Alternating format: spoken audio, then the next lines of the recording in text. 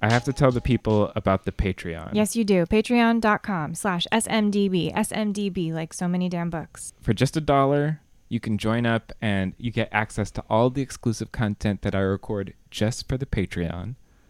Also, you get to join the book club. Oh, The So yeah. Many Damn Books book club. It's been some of the best conversations I've had about books. It really always sounds like a blast. I'll usually like come home and just hear like giggles coming from the library. So it's a great time. You should join. And I would love to have more people join the fray.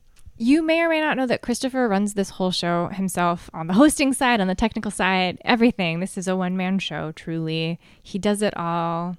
Support your boy Christopher. Even at the dollar level really helps. So join up. Patreon.com/SMDB. I'd love to have you. Patreon.com/SMDB. On with the show.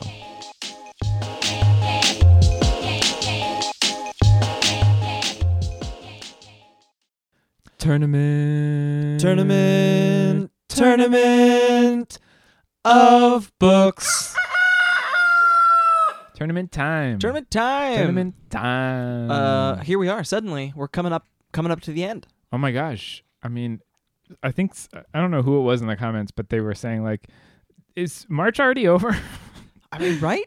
It is that crazy thing about, the opening round takes so long, and the end of the opening round was only on Monday, and yet here we are staring down the barrel of the semifinals, the zombie round, and the championship. It's almost like, it's like watching MasterChef Junior. When it starts, there's like 30 kids, and you're just like, I'm never going to know any of these people. And by the end, you have your favorite.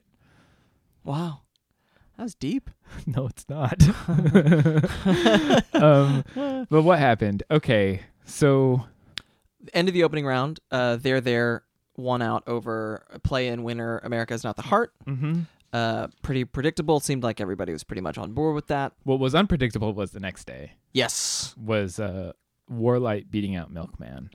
Yeah, and I mean, that was one of those moments where there's no right or wrong way to read a book. No. There's no right or wrong way to respond. And yet, the judgment Really made some people mad. Yeah, I was one of them. I'm such a fan of what Anna Burns did with Milkman. Haven't read Warlight, like Ondaatje's work. Well, I think it's one of these things, and that when a book does not work for you, and there's a million factors that go into a book not working for you, but if it doesn't work, it doesn't work, and then everything else in it is a mistake or a false note or it's something wrong, and it's like, it's like already having a bad day and then more stuff happening. Yeah. Like it just doesn't feel good. So, like.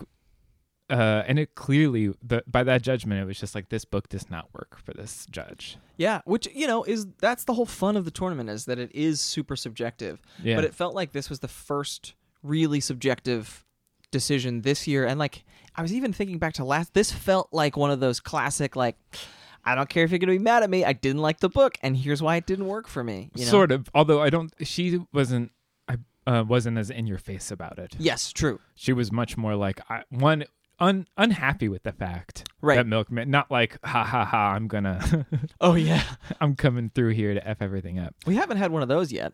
Next up. Oh yes, the Cinderella story of the tournament, the Dictionary of Animal Languages. Beat out Golden State.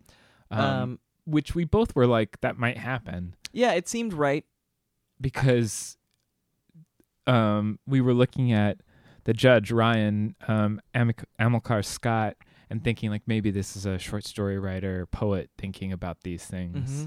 And that was sort of borne out. I don't know. I do think, as here we are, year 15 of the tournament, I get the sense that a lot of people's bracketology is getting really strong. Mm-hmm. And just a weak quadrant of the bracket this year. The bottom left was weak this year.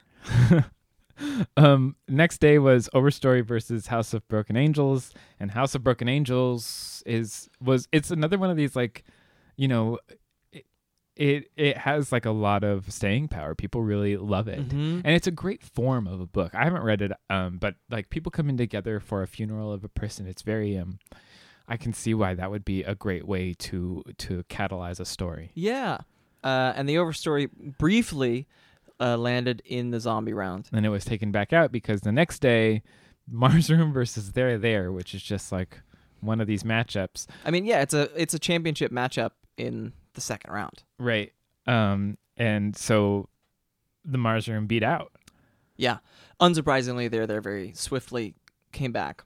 Yeah. What I think is surprising and why I wanted to originally to do this episode as a sideways episode of Washington Black had won this whole time. Oh, yeah. Washington Black. It was Washington Black got kicked out by the Overstory, and then Overstory got kicked out in short order by there. Yeah. But the stalwart is My Sister the Serial Killer. Just like so many people loved that. Yeah. I think it's one of these books that really benefits from being like buzzy and short. Mm-hmm. The buzzy books are often like overstories. Like they're these big like sprawling epics. Mm-hmm. So it's nice when there's a buzzy book that's under 200 pages. Yeah. But so now we head into tomorrow with Warlight versus Dictionary of Animal Languages. Both of these books are like, how did it get so far? Yeah, I mean, at this point, I can't rule out Dictionary. It feels like people hot really streak. Yeah, and it'd be fun to see it go further. So I'm gonna say Dictionary there too. Yeah. Next day is House of Broken Angels versus the Mars Room. Whew. I think it's gonna be the Mars Room. It feels like the Mars Room has. You haven't read either book, correct? No, Mars Room is next on my list. I haven't read either too. This is just a gut thing. I also feel like House of Broken Angels cannot be counted out. Yeah, that's fair. And people seem to have like differing feelings about the second half of the Mars Room. Mm-hmm. And while everyone seems to be, everyone who's like a fan of House of Broken Angels seems to think it's like a really just full experience. Right. It's not like I love this book, but it's a full on like, this is a great novel that I loved completely. Yeah. There's no caveat. Zombie round, at this point, I don't think anything. It seems like the top two vote getters are probably there and My Sister's Serial Killer. Mm-hmm. I can't imagine that any of the books still in play are going to top out. Well, maybe if Mars Room falls to House of Broken Angels, I can see it kicking out My Sister the Serial Killer. Sure. So that would be interesting and would force a House of Broken Angels versus their final. Mm-hmm. Yeah. I don't know. Yeah, and then it would be Mars Room versus Dictionary of Animal Warlight, whichever one. I don't see either of those books. Again, we saw it last year. It's hard to count out the tiny book that sort of has staying power. I feel like no matter what comes through the left side of the bracket, it's going to fall to any of these three books that we're sort of talking about as the probable zombie. I'm hoping that I don't know these two judges, S.J. Sindhu and Zan Romanoff. I don't know them, but I'm hoping that they are like these sort of crazy wild cards because I love the wild card, and if it's gonna come anywhere like during the zombie round is a great time. That's true, yeah. So it'd be great to see something that we completely couldn't have predicted. Sure. It's more for me. It's more fun when something beats out. Like when Milkman like fell, that was sad because of a lot of things, but it was also just fun to see like, oh yeah, like taste drives this thing, and it's of course like you have to remember the whole thesis statement of this tournament is championships for books are stupid, awards for books are completely like random and crazy, and it's really hard to do it. Yeah. I mean, we could end up seeing a final that is either Mars Room versus there, which I think is that's where my money is at this point. That it's going to be a matchup in the final, or they don't make it through, and it's Dictionary of Animal Languages versus House of Broken Angels, and it's just a crazy. Who could have seen it? I mean, true. Like that'd be fun. It'd be fun. We'll be back to talk about it. That's for dang sure. Oh yeah, you betcha. And I hope y'all are having fun this year. Yeah. And also, a little bit of housekeeping. Now would be a great time to become a Patreon subscriber. Those of you who already are. We are sending you something really cool. We're sending you an enamel pin. And if you're a fan of the show and want an enamel pin and to be in front of all of our stuff that we do for our Patreon subscribers, now's the time. All right, cool.